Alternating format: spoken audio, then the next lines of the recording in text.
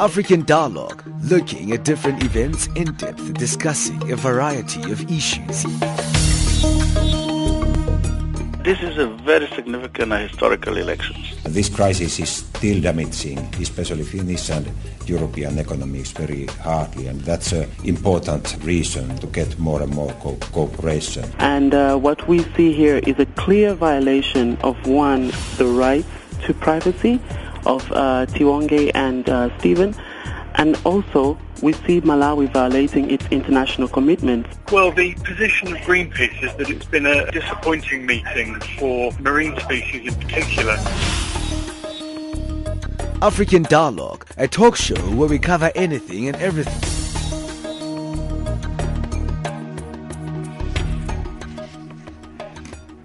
Well, you are listening to Channel Africa. Thank you for joining us right now here on your gateway to Africa and the voice of the African Renaissance.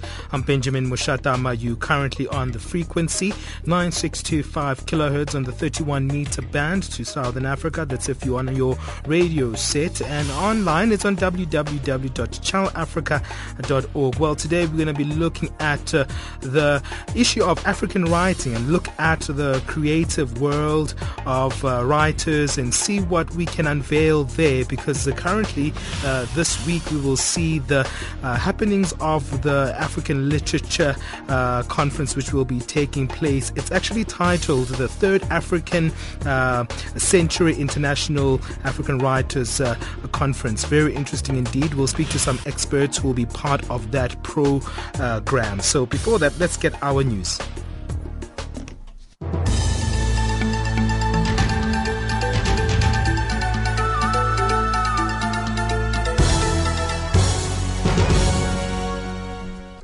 Thank you, Benjamin. Making headlines, gunmen have shot dead a moderate Muslim cleric in the Kenyan port city of Mombasa. Televangelist TB Joshua is to testify in Nigeria's court inquest into the collapse of a church guest house in September that killed at least 115 people, including 84 South Africans.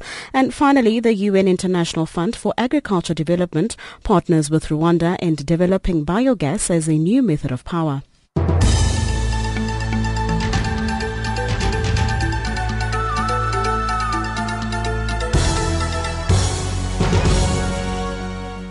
With the news at 11 o'clock Central African Time, I'm Cholani Tulo. Gunmen in the Kenyan port city of Mombasa have shot dead a moderate Muslim cleric. The cleric was a vocal opponent of the radical preachings of Somali's Al-Qaeda-linked Al-Shabaab insurgents. The shooting is the latest in a series of killings of preachers amid power struggles between rival Muslim factions. Salim Bakari Mwarangi was shot late yesterday by gunmen riding a motorbike as he left after prayers at the Bilal Mosque in Mombasa. According to a family member, Mwarangi was allegedly receiving death threats. Supporters of the dead clerics accuse the security forces of carrying out those killings. Burkina Faso's new military leader, Lieutenant Colonel Isaac Zida, says he wants to return the country to civilian rule within 2 weeks. That's according to a union leader, Joseph Diandre Biogo, who met him yesterday with other local leaders and envoys from abroad. This following the army's power grab on Saturday after a popular uprising toppled President Blaise Compaoré. There's been intense international pressure for the military to return power to civilians. Televangelist TB Joshua is today expected to testify in Nigeria's court inquest into the collapse of a church guest house in September that killed at least 115 people, including 84 South Africans. The accident happened as 3 more stories were being added to the 2-story church building. Kumbuzile Tabete has more. The Lagos State Federal High Court is expected to hear evidence from several parties, including Nigeria's National Emergency Management Agency, a representative of the South African government, and the church itself. The incident has since sparked a diplomatic spat between South Africa and Nigeria. South African officials have accused Nigerian authorities of not doing enough to investigate the September 12th accident at the church compound. South Africa said Nigerian authorities did not react quickly enough to rescue those trapped under the rubble and complains that Nigeria has still not released the bodies of victims for repatriation and burial. Medical students who have returned to South Africa after falling pregnant while studying in Cuba will now get a second chance. The KwaZulu-Natal province has changed its tune on students who fall pregnant while studying on government bursaries abroad. This comes after Health Minister Aaron Motsoaledi overruled the practice by provinces of not allowing these students on the Cuban medical training program to go back to complete their training. In KwaZulu-Natal, a male student who impregnated a fellow student and 2 female students who fell pregnant have had to come back. KwaZulu-Natal province's Sibongiseni Dlomo says they are considering sending psychologists to support the students. So we have actually been overruled, and rightfully so, by the national minister. All students who have actually fallen pregnant, thought to the Cuban policy, not coming in from Cuba. It's our own concoction in the country. That those students must then come back, breastfeed, and then go back to study. So I'm trying to get this young man to go back quickly, but if we fail, he will go back next year. But let me just say, we'll still be very willing to say if these guys could go and delay their pregnancies, well and good. But if they can't and they want to start families like this, a long career, then let's allow them. And finally, the United Nations International Fund for Agricultural Development has partnered with the Rwandan government in developing biogas as a new method of power. Biogas is a clean, renewable alternative to firewood in rural communities in Rwanda. It's a gas produced by the biological breakdown of organic products such as dead plant, animal material and kitchen waste. A resident shares their experience of using biogas. Since I have received the flexi biogas, I can cook. I have light and I can buy some salt. I don't have to buy firewood or oil anymore. The money I save, I can use for other things, like going to see a doctor every month. Recapping the top stories, gunmen have shot dead a moderate Muslim cleric in the Kenyan port city of Mombasa. Televangelist T.B. Joshua is to testify in Nigeria's court inquest into the collapse of a church guest house in September that killed at least 115 people, including 84 South Africans. And finally, the UN International Fund for Agricultural Development partners with Rwanda in developing biogas as a new method of power. For Channel Africa, I'm Jolani Tulo.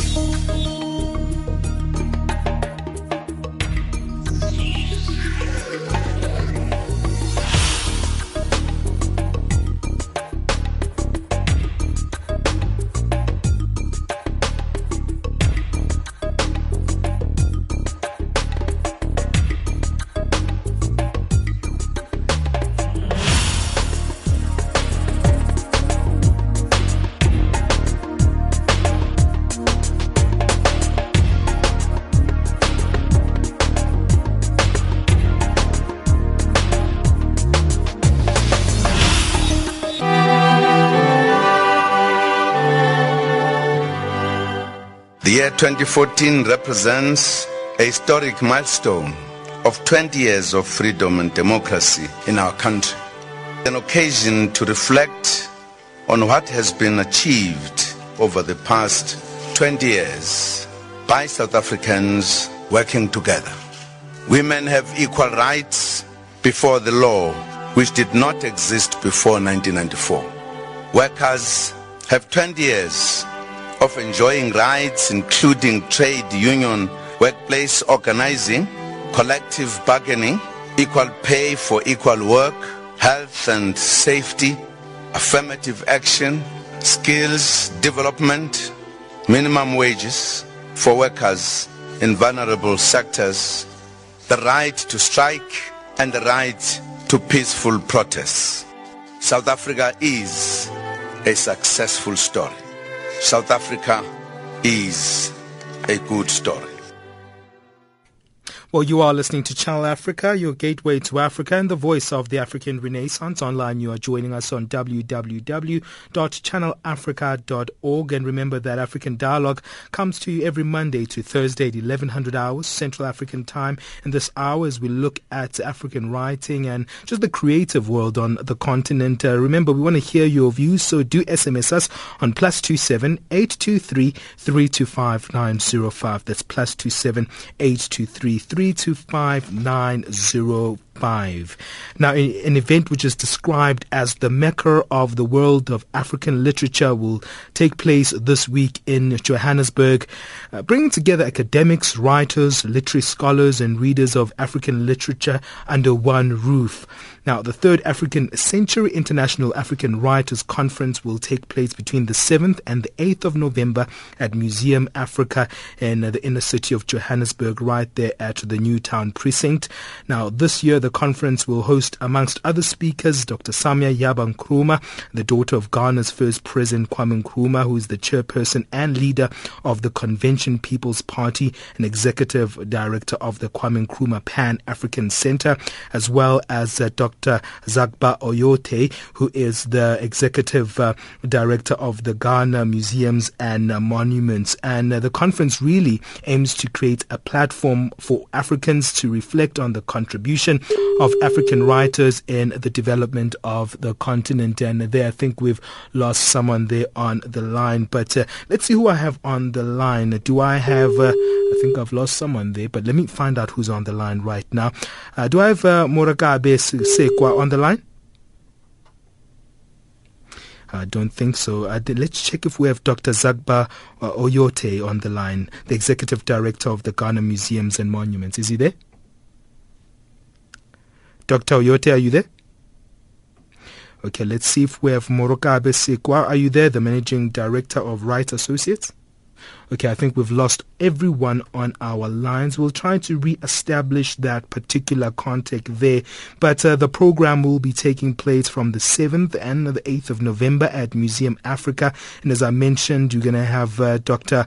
Samia Yaba Nkrumah, the Executive Director, who is of the Kwame Nkrumah Pan-African Center. She's also the daughter of Kwame Nkrumah. So that must be very interesting insights on what she'll be talking about there at that particular conference. We'll also have Dr. Zagba Oyortey, who is the Executive Director of the Ghana Museums. And also here on the program, we'll also feature the Managing Director of Wright Associates, and they'll be the people behind organizing this particular event. But let's see who we have on our lines. I think we have one person on the line. Let's see if we have Morakabe Seakhoa. Are you there on the line? I am, sir. Oh, thank you for joining us there. I think we had a problem with the lines there. But tell us a little bit, Morakabe, about the significance of this particular conference, and tell us a little bit about the history of it. Oh, sure. Thank you very much. I must thank, you guys, the SABC and SFM, Channel Africa, and the Department of Arts and Culture in helping put this together. Just a small correction, my brother. The conference last year was indeed at Museum Africa, but this year it's at the National Library of South Africa in Pretoria, and we want to thank the library to come in as our partner there to have this conference.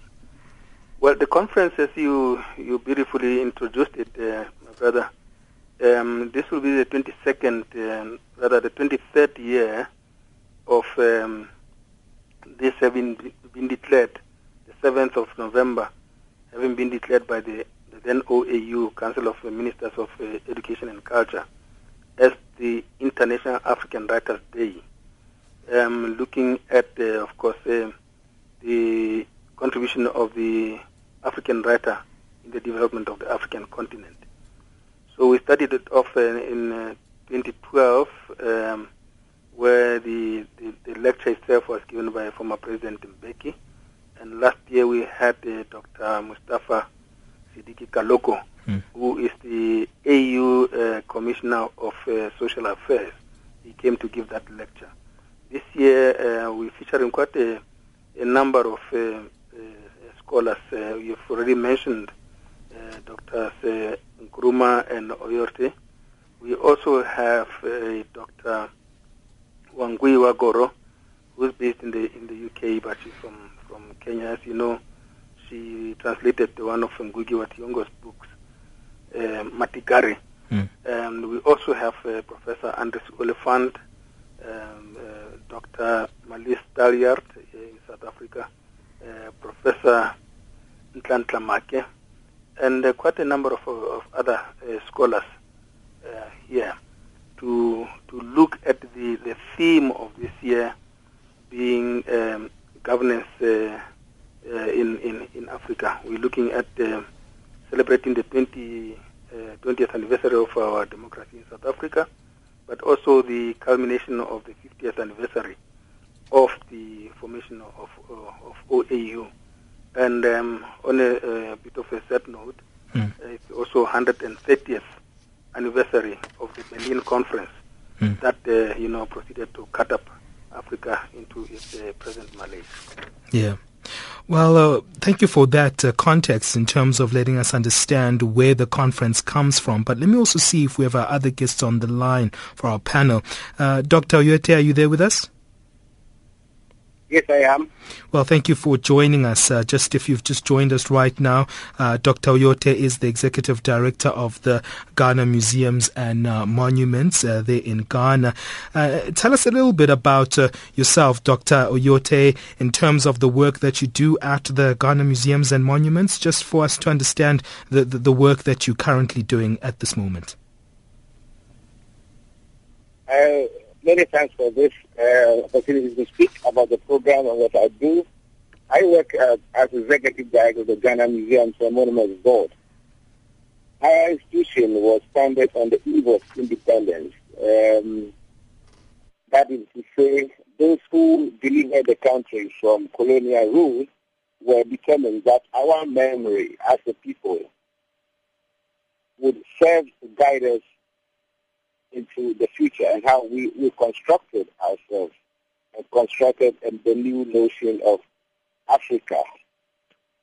Therefore, we not only have archaeological work, ethnographical work, but also modern or contemporary art. The whole institution is premised on the importance of culture as key to how we deliver our development projects. This is what I do, and we are also responsible for the monuments of Ghana. We list, we preserve, and we integrate all of that into future projections. Now, before we look at what you'll be speaking about at this particular conference this year, Dr. Oyortey, when you look at the preservation of our literature here on the continent in terms of how we actually acknowledge it, how we preserve it, in terms of also its ongoing process, we know that we're in a new era. Post-colonial African literature is underway currently, and where are we right now when it comes to our storytelling narrative? Are we still moving forward as a continent? Well, as a people, we have to ensure that, as Brother Rack put it so eloquently, we have to ensure that the past speaks to the future. Over several decades, the African literary imagination has guided and shaped how we project ourselves. Yes, sometimes this has been very difficult in the face of harsh economic realities, but our writers, whether past or present, have always strived against all odds to make sure that the vision, the dream, is conveyed in literature. Now, other artists may be doing this in sculpture, etc. Sometimes you find some who combine all of this. You have a great example of that, if you can include South Africa, who does all of this. But as far as the literary imagination is concerned, which is what I'm going to speak about, is how freedom has guided and shaped what we can export also combat that, like objecting on network. South Africa has a vast range of such artists. I believe very much that if we keep dialoguing between the past and our projected future, those of us here entrusted in cultural memory and cultural development would manage to keep our eyes focused on the past.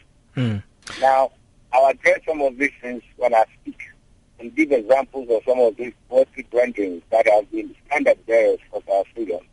So, yes, I think the line is not very good, so I don't hear all the questions, but I hope what the little bit I've said gives you an indication of how important I think what we are going to do is, and more important, a documentation of that will serve to further hasten the process of freedom.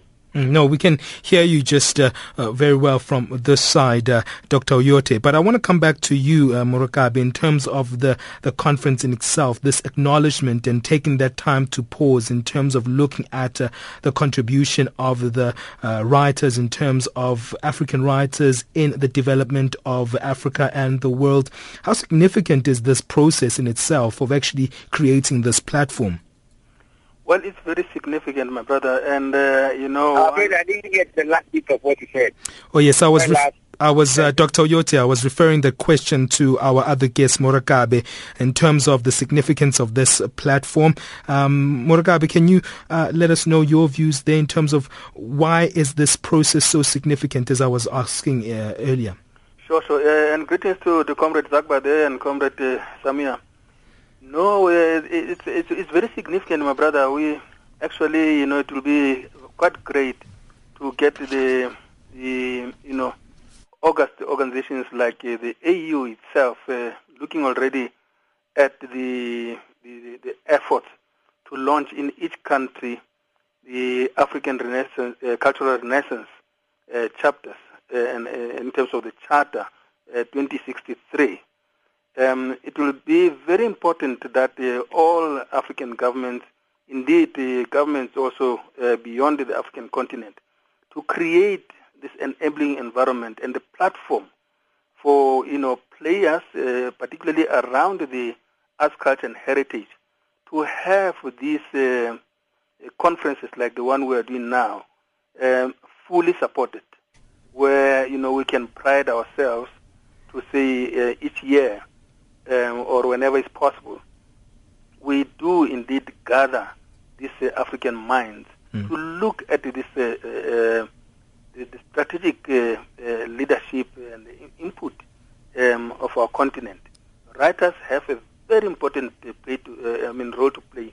As you know, for instance, practically all the national liberation movements on the continent, at the base of them were writers, literary scholars, intellectuals. You look at the ANC, for instance, people like Saul Plaatje, the Dromos, Undadi Nkrumah, and all of those. And, go to Zimbabwe, go to Ghana. What you see, there's a lot of legacy and imprint of what they put out in terms of letters, the literary legacy. So it's very important. Ours is a very small contribution as the Right Associates in South Africa to create this platform, but we really would feel very, very honored, and it would be very important that government come into play, because without arts, culture, and heritage, particularly the literary arts, all what we're saying to carry out this mandate of the then OAU for the African writer contribution to the development of the continent would really come to naught if we don't have the support of all. Well, we're going to take a little break. In terms of your views as the listener there, as you've heard some views from Dr. Zagba Oyortey, who is the Executive Director of the Ghana Museums and Monuments, and also Morakabe Seakhoa, who's the Managing Director of Right Associates, which is behind the organization of this particular event this year. What are your views in terms of how we take time to reflect on our own writers? Do you think that we do that? Do we support our own writers on the continent? And also another area that's of concern for me is the accessibility also of African books. Do we have them accessible as international logos and books? What are your views on that? SMS us on +27 8233 325 905. We're still trying to get hold of the Dr. Samia Yaba Nkrumah. We're struggling with that particular line, but we'll continue with Dr. Zagba Oyortey to look at some of the themes that he'll be covering. He started just an introduction on some of the areas that we'll be touching on in this particular conference. It's the third African International, let me say it again, the African Century International African Writers Conference. It's taking place from the 7th and the 8th of November. You should go check it out as well. We'll find out more about also just the nature and the forms of African literature. It's very versatile as well when you think of pre-colonial literature, colonial African literature, post-colonial African literature, and also the idea of oral literature, and also how do we actually create those definitions and understand it more, because sometimes it's placed in academia whereby it's not as accessible for the ordinary person on the streets. The time right now is 11:25. We'll be back after this break.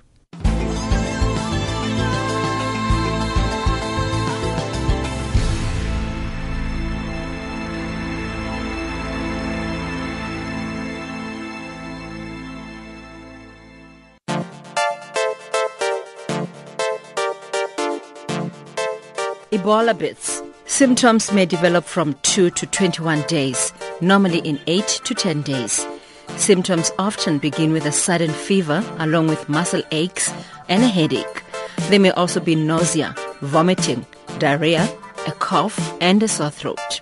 This message is brought to you by Channel Africa and supplied by the World Health Organization. Follow the discussion on Twitter using #BeatEbolaNow.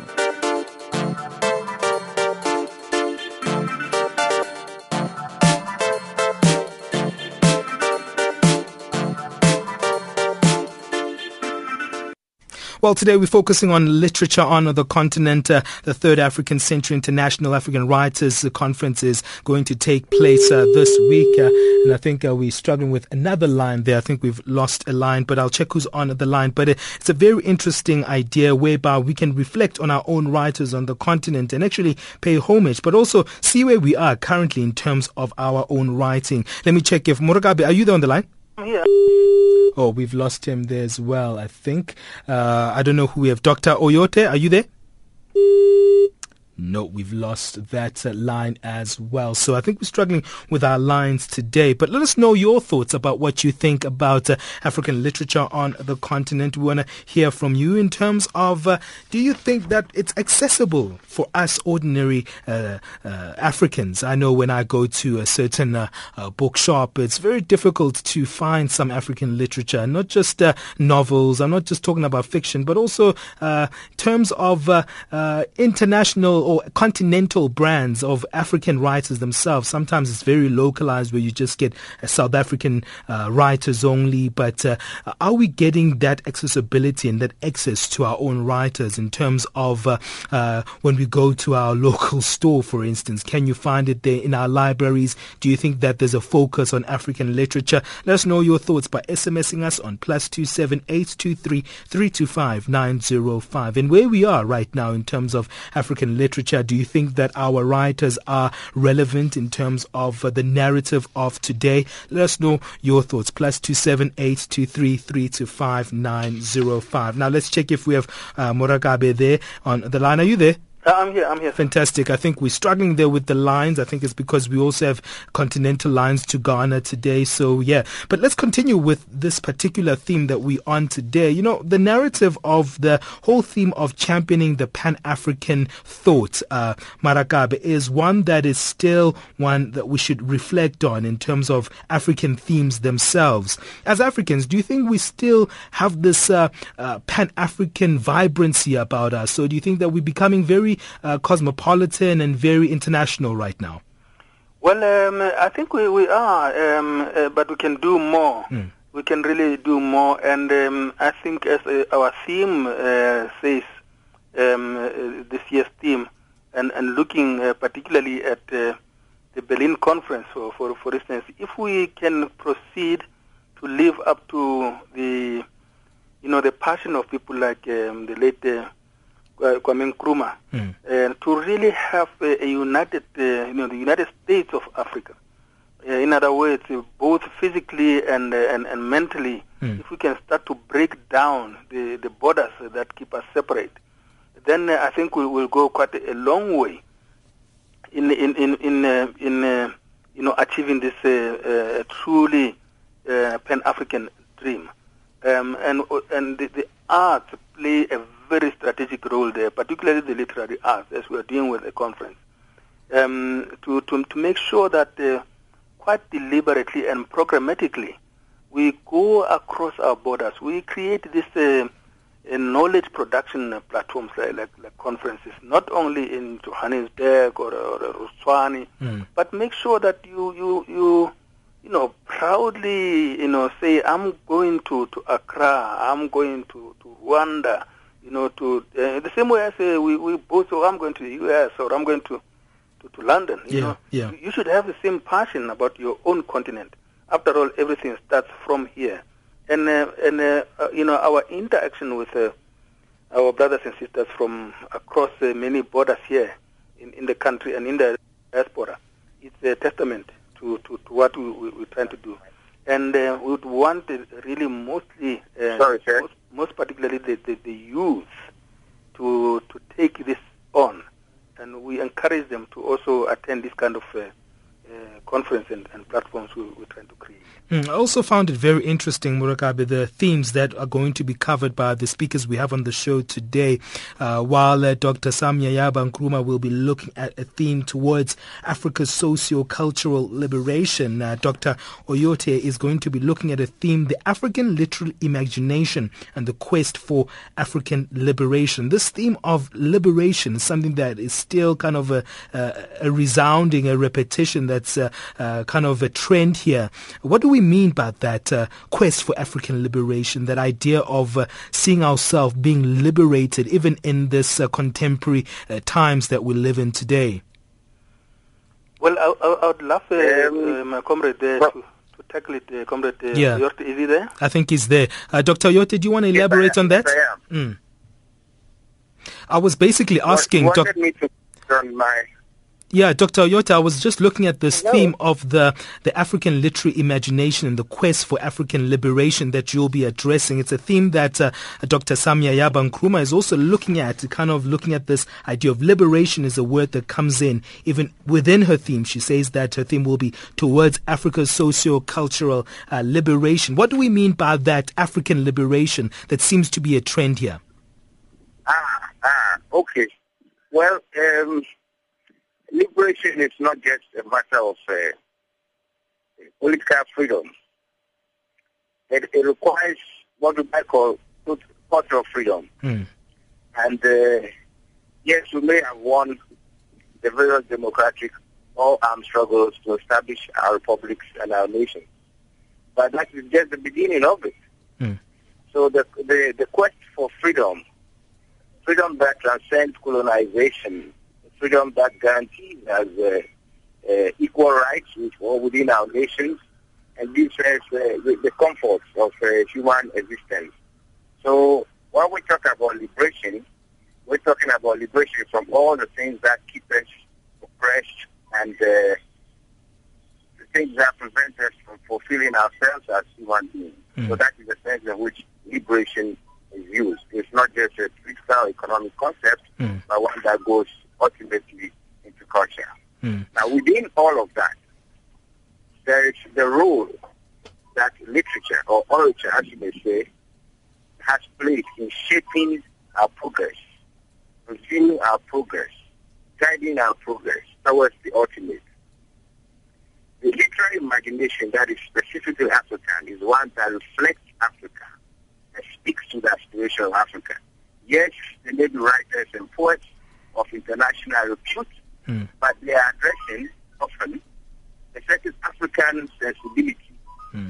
Couch their expressions in ways that speak to how Africans will imagine themselves with their local resources, whether it's the environment, their histories, or tradition. This is what I mean by the African literary imagination, as opposed to other literary traditions in different parts of the world. Now, I think we have Dr. Samia Yaba Nkrumah joining us. Dr. Nkrumah, are you there with us?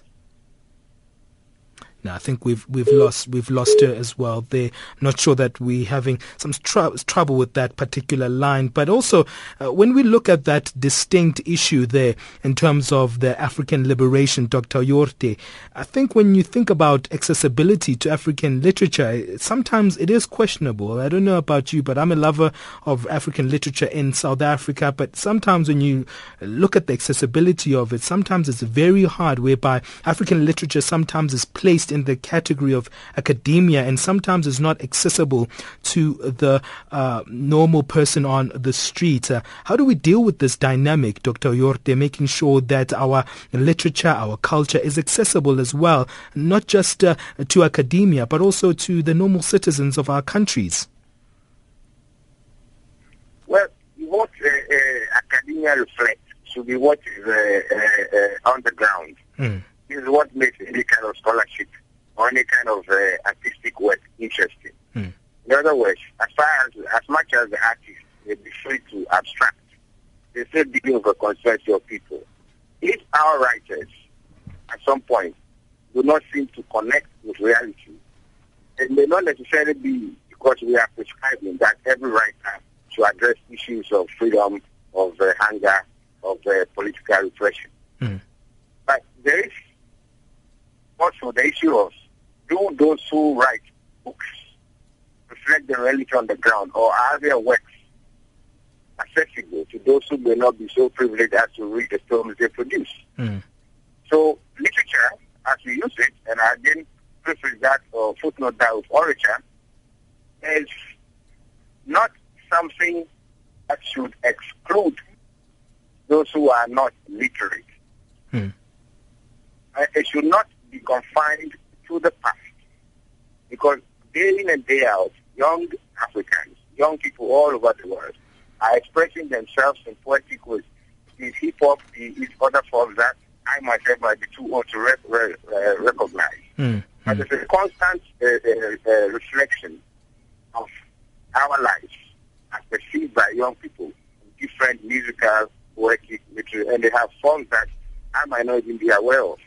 So it is not a notion that is confined to the past, necessarily, and it is not a notion that is irrelevant to young people. Well, also, let me try see if we've got Dr. Samia Yaba Nkrumah there. I think you highlight some of the issues of accessibility there, and I think it's an important issue that you've highlighted. But Dr. Yaba Nkrumah, are you there with us? Dr. Nkrumah, can you hear me? Hello. Yes, Dr. Nkrumah, can you hear me? Can you hear me there? Yes, just. All right, let's try see if we. Go ahead. Yeah, let's try see if we can continue with you in terms of what you'll be covering at this particular conference. You'll be looking at the theme towards Africa's socio-cultural liberation. Highlight just briefly what you mean by this theme.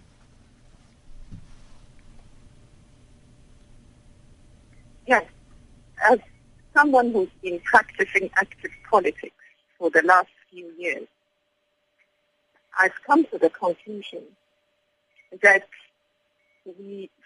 for us as Africans, for us to reverse the years of dependency, of indecision, of fear, of exploitation and economic marginalization, we need to be equipped with an ideology or a set of principles which some of us call decolonization.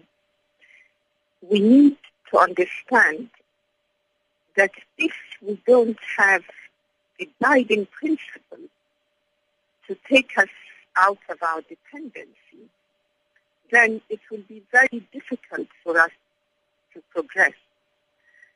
And our intellectuals, our writers, our educators, our artists, I think, are best equipped to help lift our consciousness and to help make us understand our reality better and the reality and the need for us to rid ourselves of the consequences of slavery, of colonialism, of apartheid.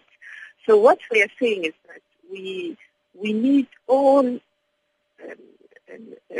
stakeholders in our societies to help push us to the next level. We gained our political independence or national independence. Many of our countries, not all, we gained our independence about, 50 years ago. The Organization of African Unity was created also about 50 years ago to consolidate that political independence. But today, if we look around us, to be perfectly honest, we are still struggling to survive as small states or statelets, micro-nationalist states. And because of our lack of political will, we squandered the opportunity to manage our economy properly.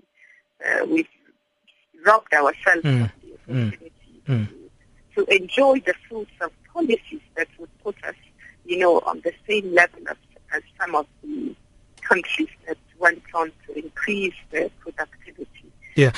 And I think for many of us, the next stage is clearly to gain control of our economies and resources and translate that into providing basic needs to our people. Very basic needs: clean drinking water, adequate electricity supply, quality education, basic services. And for me as a politician, this is what is uppermost in my mind. Let us stop relying on prescriptions from others, which has not really worked. And let us break the dependency syndrome and become self-reliant. And we are relying on our intellectuals to help articulate that. Dr. Nkrumah, a question that I wanted to ask you in terms of being the daughter of Kwame Nkrumah, looking at this Pan-Africanism that he was a champion of, do you think this is a reality that we've adopted as the continent, or do you think that we are moving away from these ideals?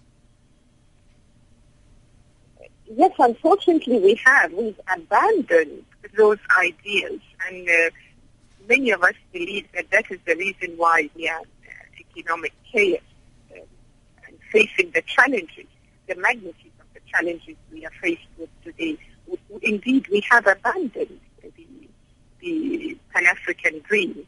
Pan-Africanism is the total liberation and unification of Africans and the continent, under a union government which will make sure that there are fair opportunities for every single African.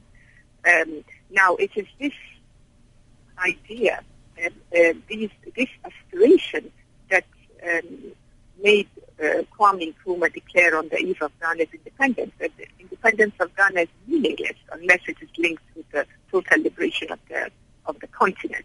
And I think until we understand that and until we implement policies inside our various small states and also at the continental level to reach that pinnacle, I think it will be very difficult for us to develop and develop quickly. As you know, if you look at the different aspects of our continental relationships, we are lagging behind, even in respect with other continents. African trade is very low, the lowest amongst other continents, and we are not planning continentally. We are not planning our economies together. We are not planning our foreign policies together. We are not planning our cultural and our social policies together. And I think we are, as a result, we are the greatest losers. And yet again, it's only that ideology of decolonization that is very much linked to our Pan-African struggle that I think would help us. The total liberation and unification of Africa must be pursued with a plan and with focus and with urgency, so that we can compete with other bigger nations in the world. Yeah, well, we're running out of time, but it's great to hear your voice, Dr. Samia Yaba Nkrumah, and your ideals there. But it comes back to socio-logical issues, Morakabe. Literature, it doesn't really separate us from everyday life, as you've heard some of the narrations there from Dr. Nkrumah herself and Dr. Zagba Oyortey talking about, speaking of the aspirations of the normal people on the ground. Now, let's go back to the conference in itself. Tell us a little bit about when it's going to be taking place, dates, when, what time, where people can get, how people can get access to the facility itself. Do they need tickets to go in? Tell us a little bit about that, Morakabe. Thank you, my brother. And I just want to underline the point that was raised by both comrades. So nicely, yeah, you can carry on, Morakabe. Yes, by Comrade Nkrumah there, and hello to Comrade Samia. I think it's very important just to underline that point that for me, writing and writers and the whole craft of literature must take into account that we're starting with the economic liberation of Africa also to really move quite speedily the achievements of political liberation we have. The conference itself is happening on the 7th of this month. That is a day after tomorrow, Friday, at the National Library of South Africa, 228 Johannesburg Street in Pretoria. Starting from 8 o'clock with the Minister of Arts and Culture opening the conference and giving a keynote address. And at 2 o'clock, of course, we've got Dr. Nkrumah to give the lecture. And then, of course, in between those is the conference itself with different inputs from people like Comrade Oyortey. We will close the evening from 6 upwards with the South African Literary Awards, where we will be awarding the awards to different people. People can check our website, www.sala, that is the South African Literary Awards, .org.za, or the www.africacenturyconference.co.za. Cool. Or they can just write to info@Right Associates.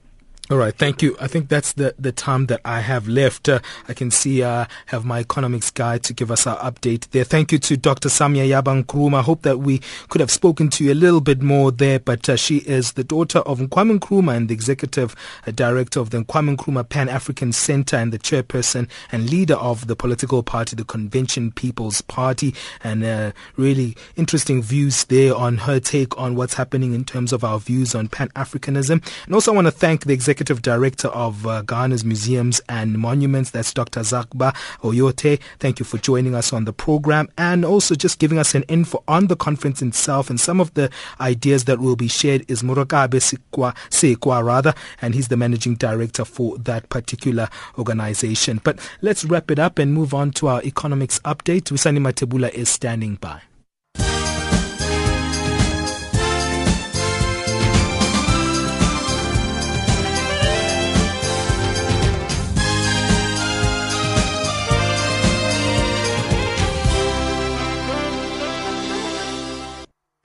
Thanks, Benjamin. More than 700 workers affiliated to South Africa's National Union of Mine Workers have downed tools at the Koornfontein coal mine in Mpumalanga province. According to Branch Secretary of the NUM, Lucky Mnguni, mine workers are against the employer's deviation of retrenchment policies. Mnguni says over 200 workers at the mine are faced with retrenchment. The employer is not willing to move from what he has offered to the employees, which is not according to the agreements that we are having in the company.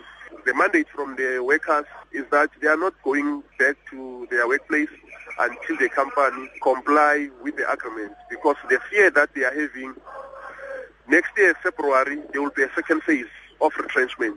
If the employers don't want to comply with the agreements that we are having currently, how are they going to determine the retrenchment payment next year? Mobile money transfers are increasingly boosting East Africa's integration process. This after the East African Community's economic bloc opened up borders, business is booming, and there is increased demand for fast, affordable, and secure financial transfer services. Mobile service providers are now scrambling for this newly found regional market. Sylvanus Karamera reports from Rwanda's capital, Kigali.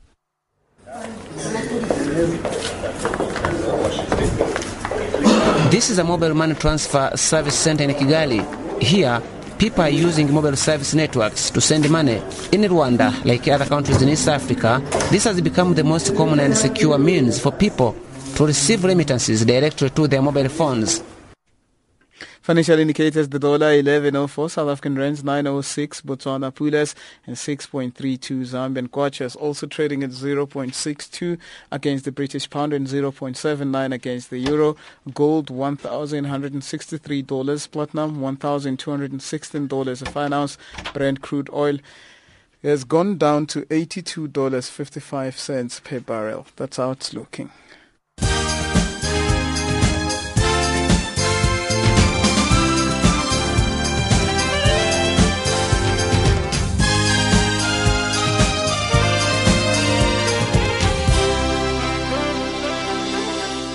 Fikile Lingwati standing by to give us our sports.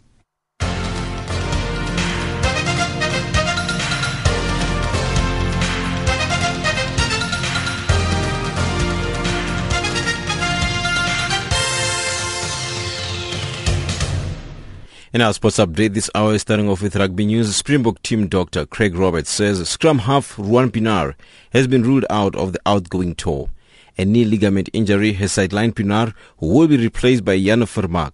Roberts says Ruan was reassessed following the on-field fitness test from yesterday, and unfortunately he has developed some swelling and puffiness around the knee, indicating that he is not yet ready to partake in full training and playing in a match.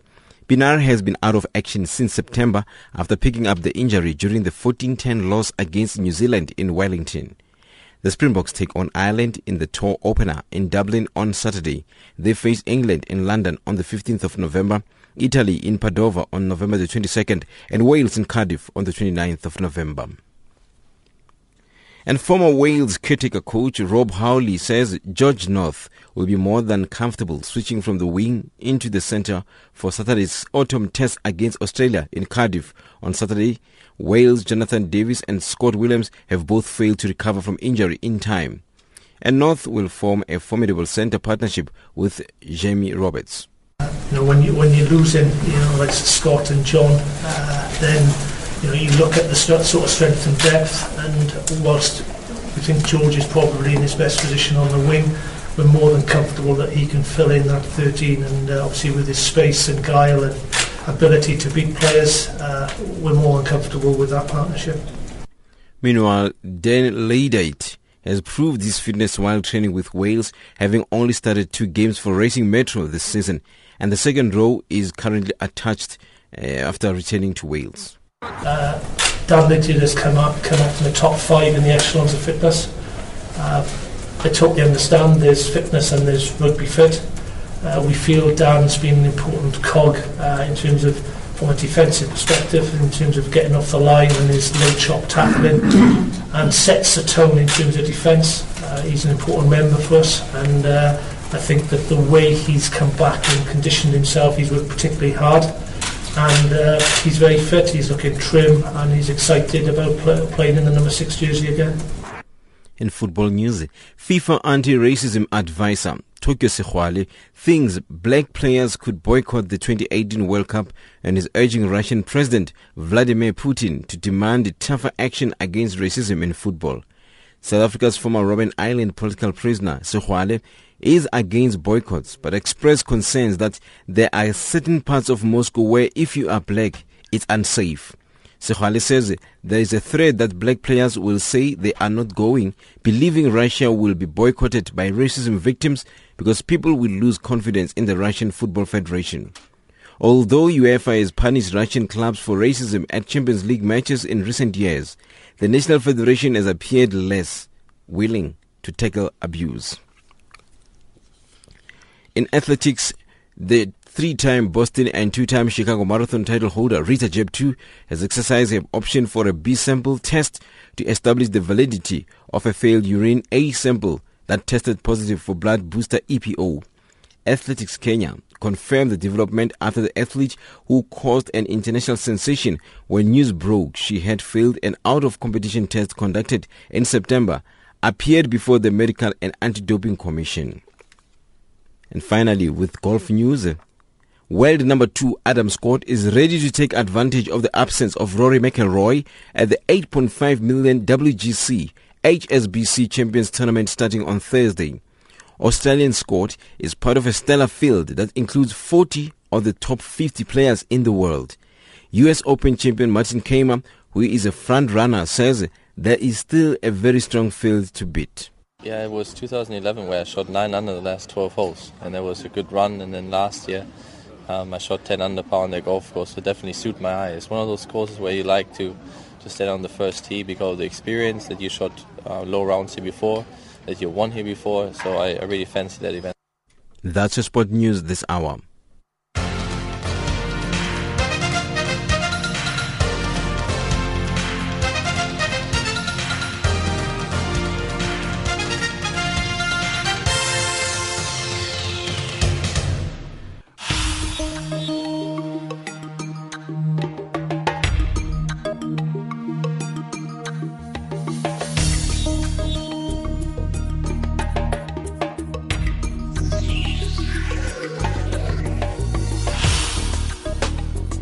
Well, that's how we wrap it up. Thank you for joining us here on Channel Africa, the voice of the African Renaissance.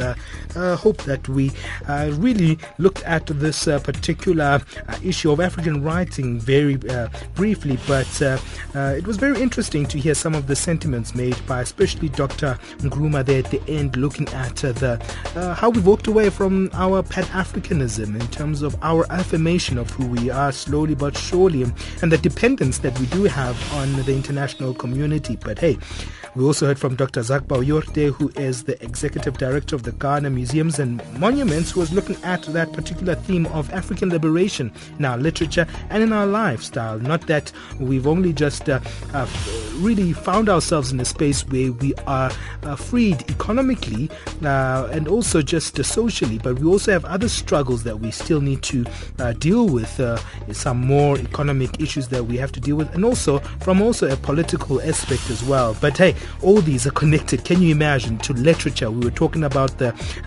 African Century International African Writers Conference, which is taking place at the National Library of South Africa in Pretoria on Friday, and very interesting stuff indeed. But hey, let us know your thoughts on our conversation today. Do SMS us on +27 823 325 905. That's +27 823 325 905. Do you think that hey, we actually take time to acknowledge our African writers on the continent? Let us know your views. But hey, that's it for this hour here on African Dialogue. Coming up is Africa Midday. Akujwayelekile kanjalo awa kodwa ezinsukwini zanamhla awa sibona kwenzeka kanjalo awa amantombazane She's a rich girl, she don't try to hide it. Diamonds on the soles of her shoes. She's a power ball, empty as a bucket, empty as a bucket with nothing to lose. And tanana, she got diamonds on the soles of her shoe. Awa, tanana, she got diamonds on the soles of her shoe. Awa, diamonds on the soles of her shoe. Awa, diamonds on the soles of her shoe. Awa, diamonds on the soles of her shoe. Awa, diamonds on the soles of her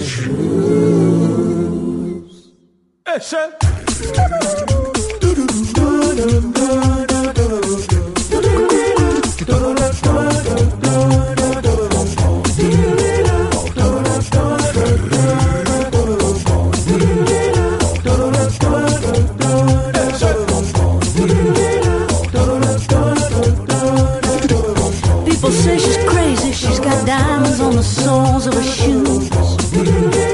Well, that's one way to lose these walking blues. Diamonds on the soles of her shoes.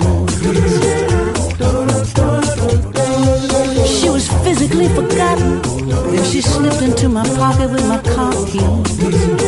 She says you've taken me for granted because I please you, wearing these diamonds.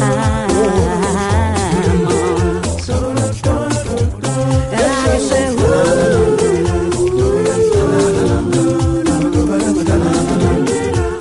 as if everybody knows what I am talking about.